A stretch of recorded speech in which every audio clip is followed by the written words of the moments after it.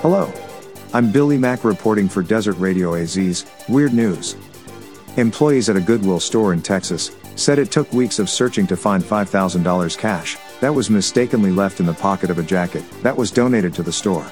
Goodwill Fort Worth officials said a man came into the thrift store chain's location in Hurst in early February to report that his wife had mistakenly donated an old jacket that had an envelope containing $5,000 cash in the pocket.